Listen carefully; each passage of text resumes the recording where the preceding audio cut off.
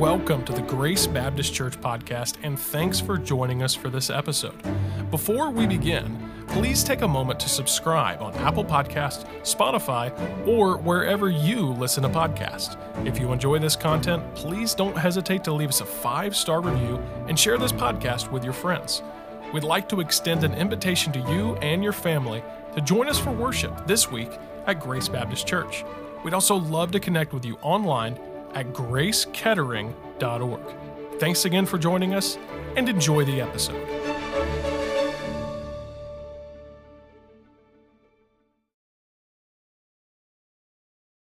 Psalm 38, we're going to look at verse 16 through 18.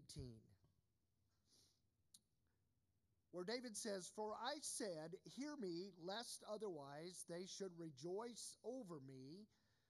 When my foot slippeth, they magnify themselves against me." Now, I'll tell you who he's talking about there as we get into the latter part of the message. But the words that I really want to focus on here are verse 17 and 18. "For I am ready to halt, and my sorrow is continually before me. For I will declare mine iniquity. I will be sorry for my sin." So I've titled the message this morning, "What Happens When We Sin?" David here in Psalm 38 gives us some principles here that I think are important for us because we sin. It's not a mistake. Many times it's a deliberate disobedience of God's word. And so we need to know what God tells us here in His word to help us to understand what we need to do when we sin. Let's pray. Father, thank you for the day you've given us. God, for the opportunity that we have to be in your house, and I pray that your blessings would be upon the word today. Help me, God, to convey the message that we need to hear and that we need to understand, that you've given us your grace and mercy every day to help us in those areas of life when we fail, when we fall, when we mess up, when we sin against you.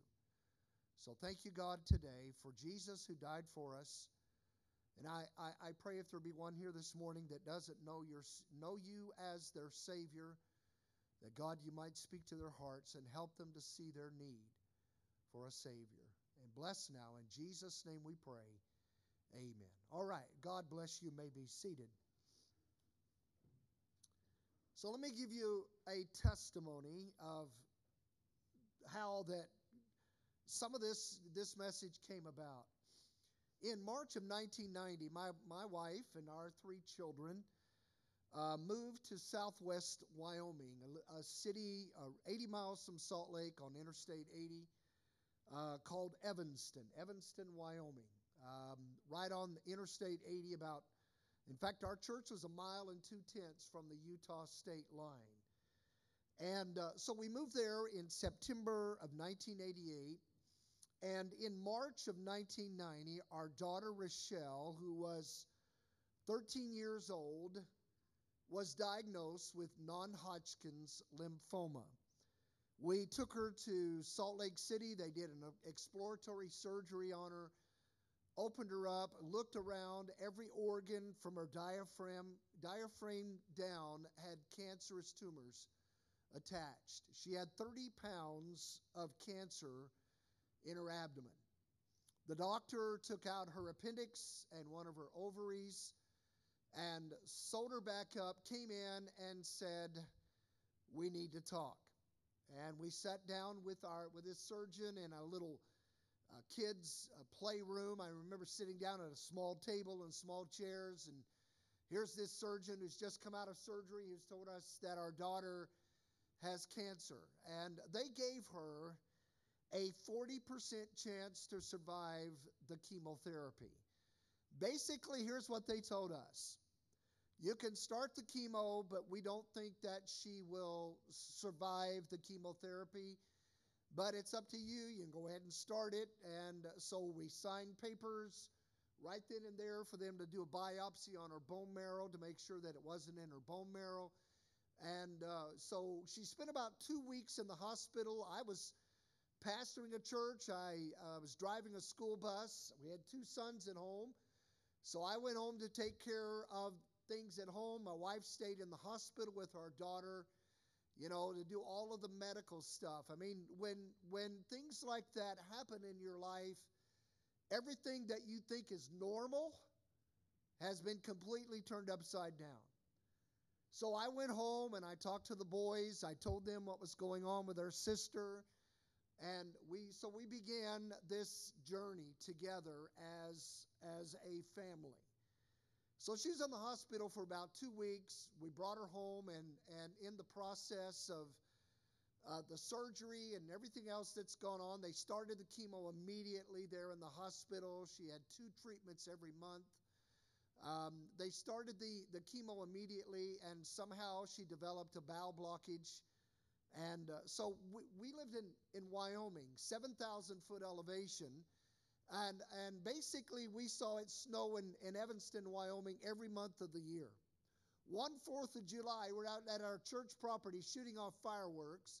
And the adults are sitting in the car drinking hot chocolate with the heaters going. And the kids are outside shooting off fireworks, and it's snowing on them. 4th of July. So this is late March, early April. We had this wet snowstorm. And so I'm taking Rochelle to the doctor. And I top a hill, and I hit the brakes, and I lose control of our van. We spin around, and we roll over on the side. Our van rolls on its side right at the edge of a embankment, a 30-foot drop-off, right at the edge of it. And I will always remember looking down at my daughter, who's had this diagnosis of no chance of ever surviving cancer, and she's in her seatbelt. She's sick from this surgery and from this bowel blockage, and I'm up here because I'm in the driver's seat, right? And I'm looking down at her, and she's looking up at me with this look on her face. I can't even describe the feelings that I had at that particular moment. And so now my daughter's for all intents and purposes, she's dying of cancer. I just wrecked our only vehicle, and so I go to church on Wednesday night. And I'm standing there looking out these windows that ran by our highway. We had a highway here and Interstate 80, and I'm just standing there reflecting on everything. You do that, right? My daughter's dying of cancer. I just wrecked our van, and I'm supposed to get up on Wednesday night and preach. And a man walks up to me. Have you ever met somebody that's that they're like fingernails on a chalkboard type personality? You know what I'm talking about? And he shakes my hand and he looks me in the eye and he says to me, "Preacher, you must really have a lot of sin for these things to be happening in your life." Now, my first thought was not to fall on my face and repent, but I thought my flesh got a hold of me. And you remember the old Popeye cartoon where he winds up his fist? And I'm honest with you. My first thought was I wanted to take my fist and just drive his nose out the backside of his head. And I know that's not very godly, but that was my first thought. So, but now, okay, so for me personally, he started me on a personal journey. Because listen, I didn't want my daughter to be dying of cancer because of some sin that I needed to deal with. Now, here's what I learned personally in my journey, my own personal journey. Okay, and my wife's, her perspective of things, it's different than mine is. And in fact, God allowed her to write a book about this story of what we went through as a family, and 5-year time frame. 3 of our family members had cancer. Our daughter Rochelle, our oldest son Jason, and my wife, in a 5-year time frame, all 3 of them had cancer. And so in my journey, in my own personal journey, here is a couple of things that I learned. Number one, sickness isn't always the result of some deep sin that we commit. Now, time out. It is the result of sin. Right? Because God told Adam and Eve, the day you eat of that fruit, you will what? You will surely die. It is the result of sin. Did you know statistics show that 10 out of 10 people die? It's inevitable. These bodies are weak and they're frail, and we get sick and death comes. That was the first thing that I learned. The second thing that I learned is this: not everybody knows how to help when we're hurting. Just like that man. He may have thought that he was trying to help. You know, you remember Job. Job is sitting in a pile of ashes, scraping boils, and his three friends come and they sit down across from him for 7 days, and they don't say a word. They just sit there and weep with him. And after 7 days, what is the words out of their mouth for these? You must really have a lot of sin in your life for all these things to be happening to you. So not everybody knows how to help. But I do know this, that more often than not, sickness is just simply caused by the fact that we are human, we have human frailties, we get sick, and we die. And it's a part of the curse. Now, we have no idea why all of that happened in a 5-year time frame when 3 family members got cancer. Now, Psalm 38 is a different story. Because in Psalm 38, David knows that he is under the judgment of God. In fact, Psalm 38 is several of the Psalms that David has written where God is dealing with his sin. And David knows it. He is under the judgment of God. So in Psalm 38, David gives us some insight into what happens when we sin. So I want to share some things with you here from the 38th Psalm. And again, much of this was developed from that experience with our daughter and that comment that man made. And God is just so very gracious to us. And I'll tell you a little bit about that at the end. But so here's some things that I want us to do. I'm going to take a drink real quick. My throat is dry. Got a little bit of a stuffy nose and a cold here. So let me do that real quick. I guess this is mine. It hadn't been opened yet. I hope it's mine. There's no lipstick on it, so I assume it's not a woman's. All right, let me take a drink. All right, so let me show you several things. Number one is this. Now, I think they'll be putting in they got the title of it up there, so we got that part of it right. Technology. It's wonderful when it works, right, Brother Dennis, you know? 10 hours, is that what you went through, a 10-hour seminar and try to run the machine? How to push buttons. That was awesome, man. Even though he knew it, he went through this 10-hour seminar to try to learn how to do it. We still had people in the class telling him how to do it. All right. So anyway, I'm distracted here. Okay, number one, look at this. In verses 1 and 2, David tells us this. What does God do when we sin? What does God do when we sin? Look at verses 1 and 2. Look at this. O Lord, that's God, Jehovah God, rebuke me not in thy wrath, neither chasten me in thy hot displeasure. For thine arrows stick fast in me, and thy hand presseth me sore. So here's the first thing that David tells us that God does when we sin. Number one, he does this. In verse 1, he rebukes us with his word. Or isn't that what he says? Rebuke me not in thy wrath, neither chasten me in thy hot displeasure. It is amazing to me. Listen, it is amazing to me. You can go to church and your pastor can stand behind this pulpit and begin to preach a message. And have you ever had this thought? He's been following me around this week. You know, I was preaching one time on gossip and I was talking about people that gossip and we shouldn't gossip. You say, well, I don't gossip. Everything I say about my neighbor is true.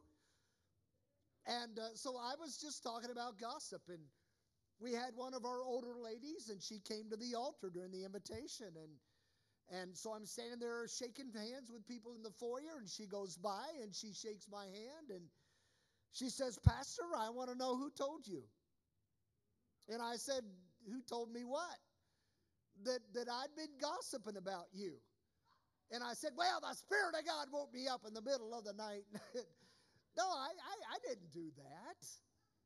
I mean, just listen, it just so happens that she was dealing with that in her life. And so you can sit here in church and the pastor preach a message and you're thinking, man, he's been following me this week.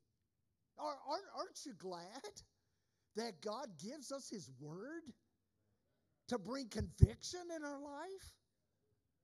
But then David also says, if we don't respond to the Word, notice this, verse 2.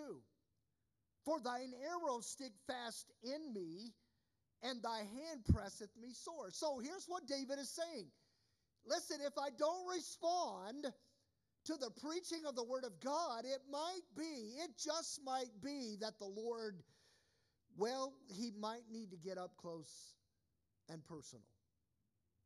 I grew up in a home with 4 sisters. 2 of them are still alive, and I'm the oldest. How many of you in your family, you are the oldest in your family? Let me see your hand, okay? You're the oldest. You know what that means? Whatever happens in the world is your fault.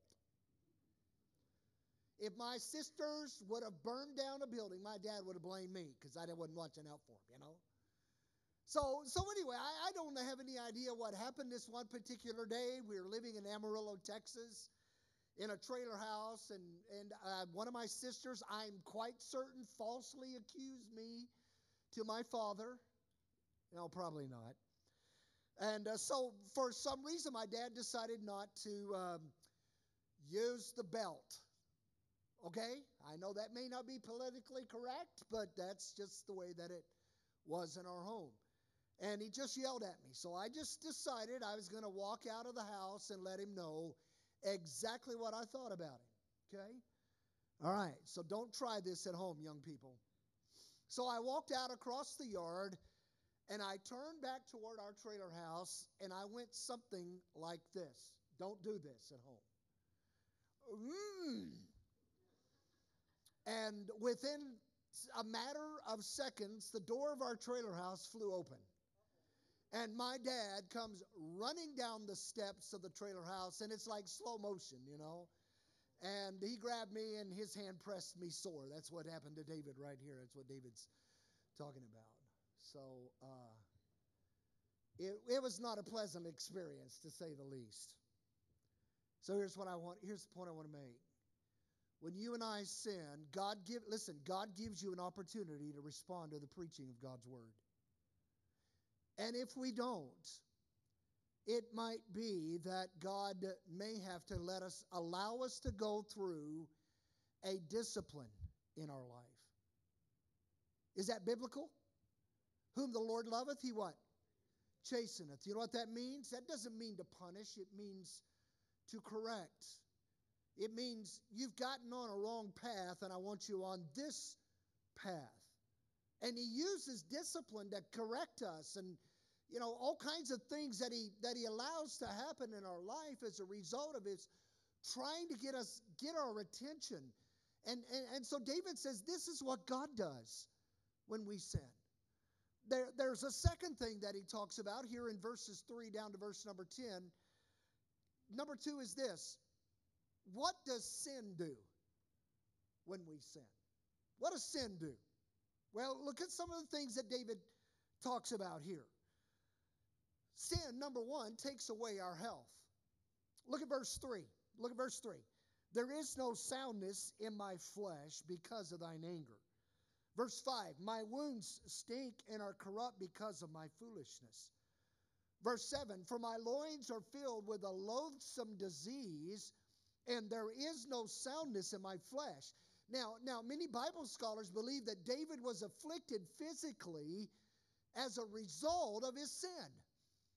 Sin takes away our health. People get sick. And the reason that is because of sin. And again, I want to reiterate this. I'm not saying that every sickness that somebody has is a result of some dark, deep sin that they've committed. But it is the result of the fact that, listen, God told Adam and Eve, you sin, you take of that fruit, you will die. Sin takes away our health. Sin, number 2, notice this. Sin takes away our rest. Look at verse 3, the last part of verse 3. Neither is there any rest in my bones because of my sin. David is saying this, I can't sleep at night because there's sin that's there. That God, you bring conviction in my heart and I can't do anything. I can't even sleep at night because of the sin that's there in my life. Verse 4. He says, verse 4, for mine iniquities are gone over mine head. David says, I feel like I'm drowning in my sin. Now, I love to fish. I've got 2 sons and 3 grandsons. Another one on the way, right? 3 grandsons, almost. And so I taught my boys how to fish. My oldest son, Jason, is convinced that it's predestined before the foundation of the world that he doesn't catch fish. But my youngest son, Josh, he's a fisherman. So he's 3 years old. We are on the Hoback River, south of Jackson Hole, Wyoming. Actually, he's 4. And we are catching cutthroat trout. And we're in this river. There's a little pool right out here, kind of in the cut of the bank and out of the main flow of the river. So Josh has got a little Snoopy fishing pole, throwing it out there. We're catching fish, having a great time. And I'm throwing over this way, and I hear a splash, and I'm thinking, well, Josh must have got him a fish. And I look around, and there's no Josh. And I look down in the water, and I can see him in the water. He's looking up at me with these big old gray eyes, thinking, okay, Dad, get me out. And so right then and there, as a father, I got 2 choices. I can look at him and, well, son, you got yourself into it. Get yourself out. Or I did this. I got down on my knees.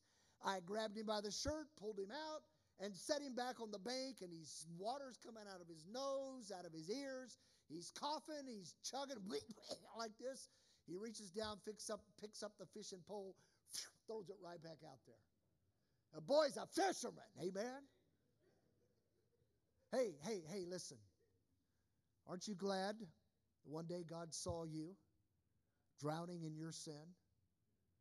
And he didn't look down and say, hey, you got yourself into that mess, get yourself out. No. Hey, listen, when you call upon him, he will lift you out. And he'll set your feet on the solid rock. And he'll give you his grace and mercy. God is a gracious God who wants to save us and give us his love and grace. So David says, all of those things is what sin does.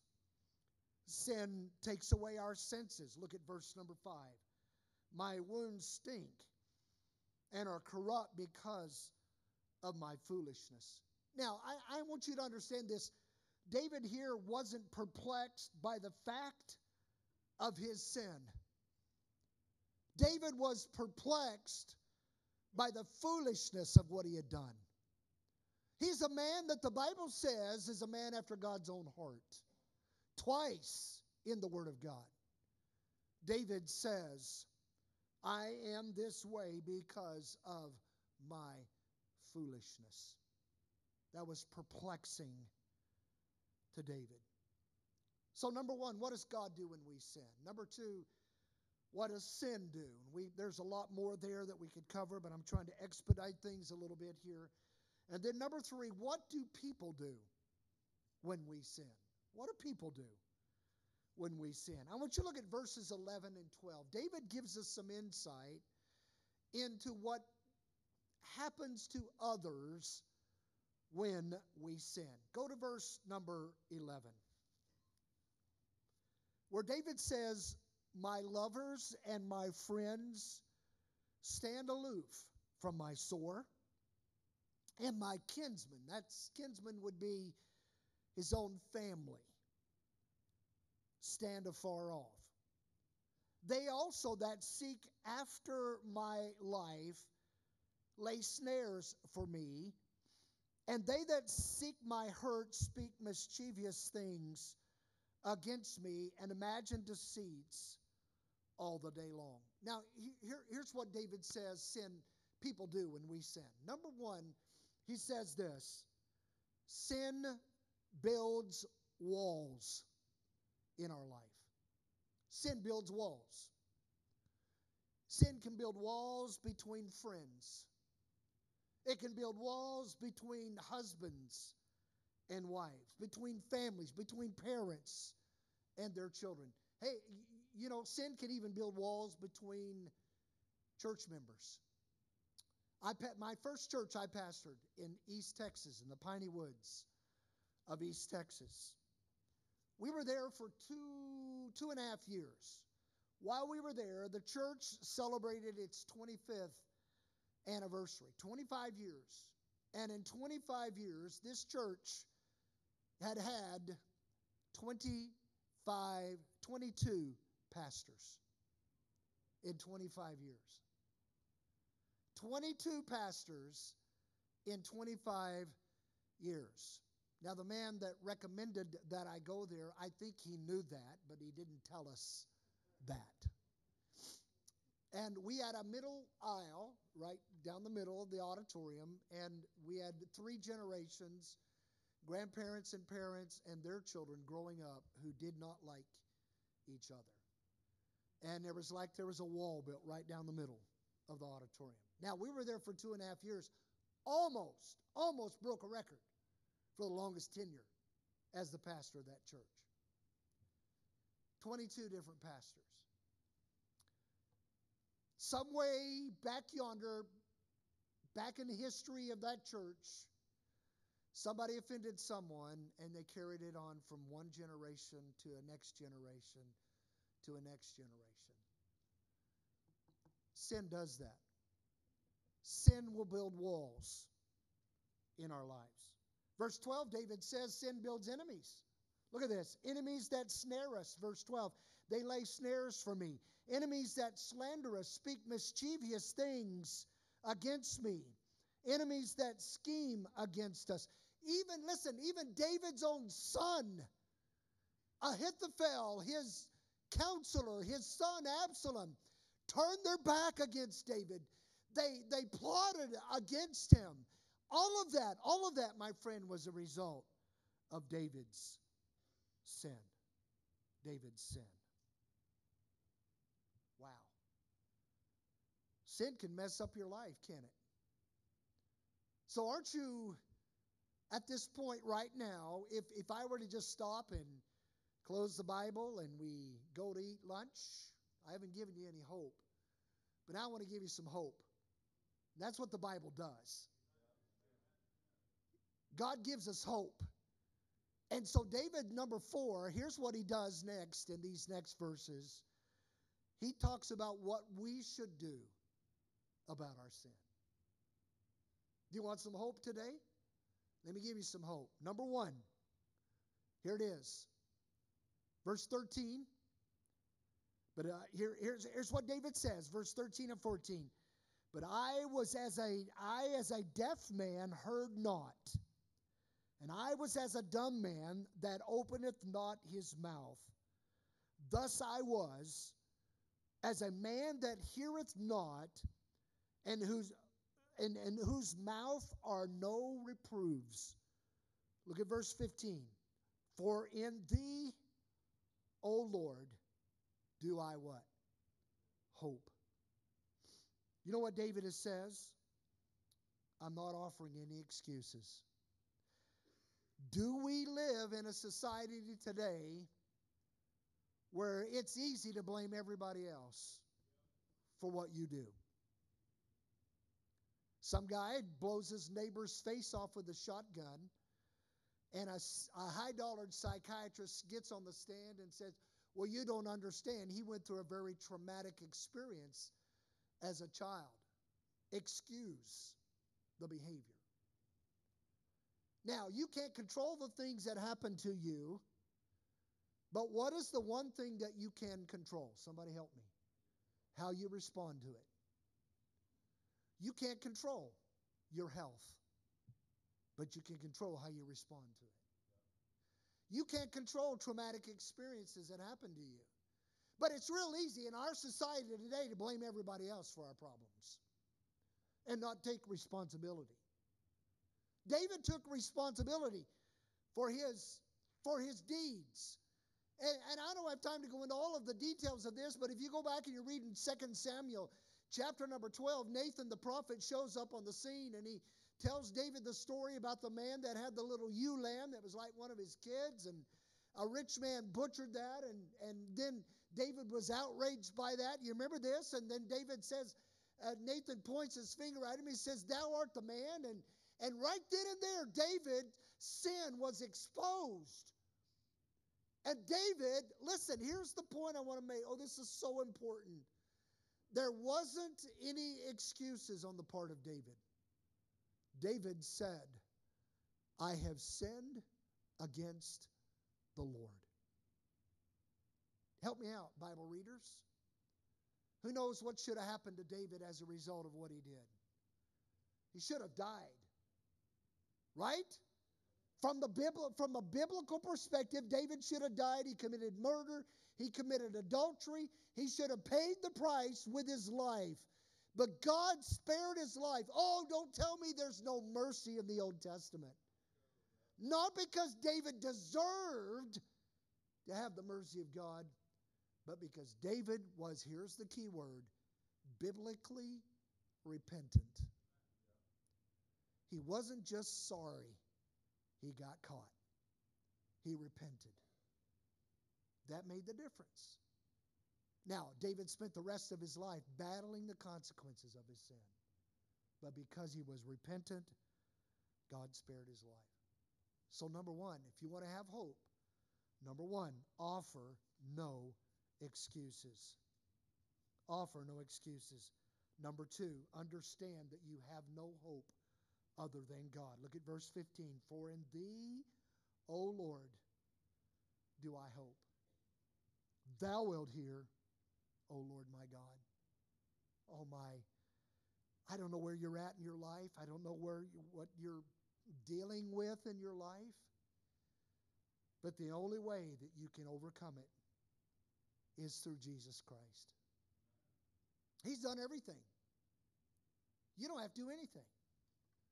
All you have to do is just say, yes, Lord, I need you. He's done it all. He paid the price for our sin. I don't know if you recognized how many of the songs the guys sang today that talk about the stone being rolled away. Did you hear all those songs? Christianity is the only faith in the world. I don't even like to call it a religion. It's the only faith in the world where you won't find a grave and a body in a grave. You find an empty tomb because he lives. And I'll tell you what, he lives so that you can live. So David says, don't offer any excuses. Understand that you only have hope in God. And then number three, and I've already touched on this, that is to leave you repentant. And that's what David was. He was repentant. All right. I'm going to close it down, but I do need to show you a picture here. Our daughter, Rochelle, did survive the cancer. They told us she will never be able to have children. if she survived the chemotherapy, if she survived the cancer, she would never be able to have children. And so she survived. She married John Martirosian. That's their last name. And John, when they went into the marriage, Rochelle, our daughter, told him, I'm probably not going to be able to have children. He married her knowing that. Well, about 6 months after they got married, she got pregnant. And this young man right here, Isaac Newton Martirosian, isn't that a cool name? Isaac Newton. Had one of the girls at the college come to me and said, I heard you got a grandson, Isaac Newton. Wasn't he the guy that invented the light bulb? And I said, no, I don't think that was him. But anyway, Isaac Newton is coming to Heartland in the fall. And then the Lord gave them another son later on, 6 years later, Ian. This is our son, Jason. I'll be glad to show you the picture. A couple of reasons I do this. Number one, I'm a grandpa.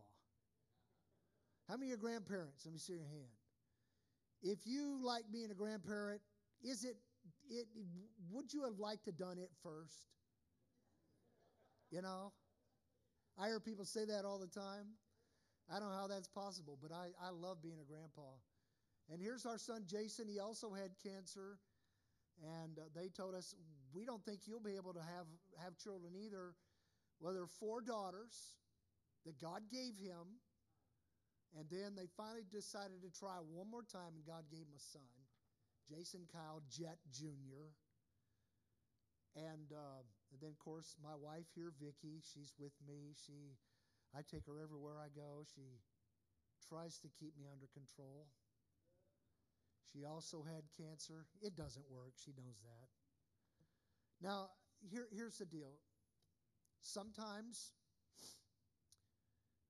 God doesn't choose to heal. Sometimes his purpose is higher than ours.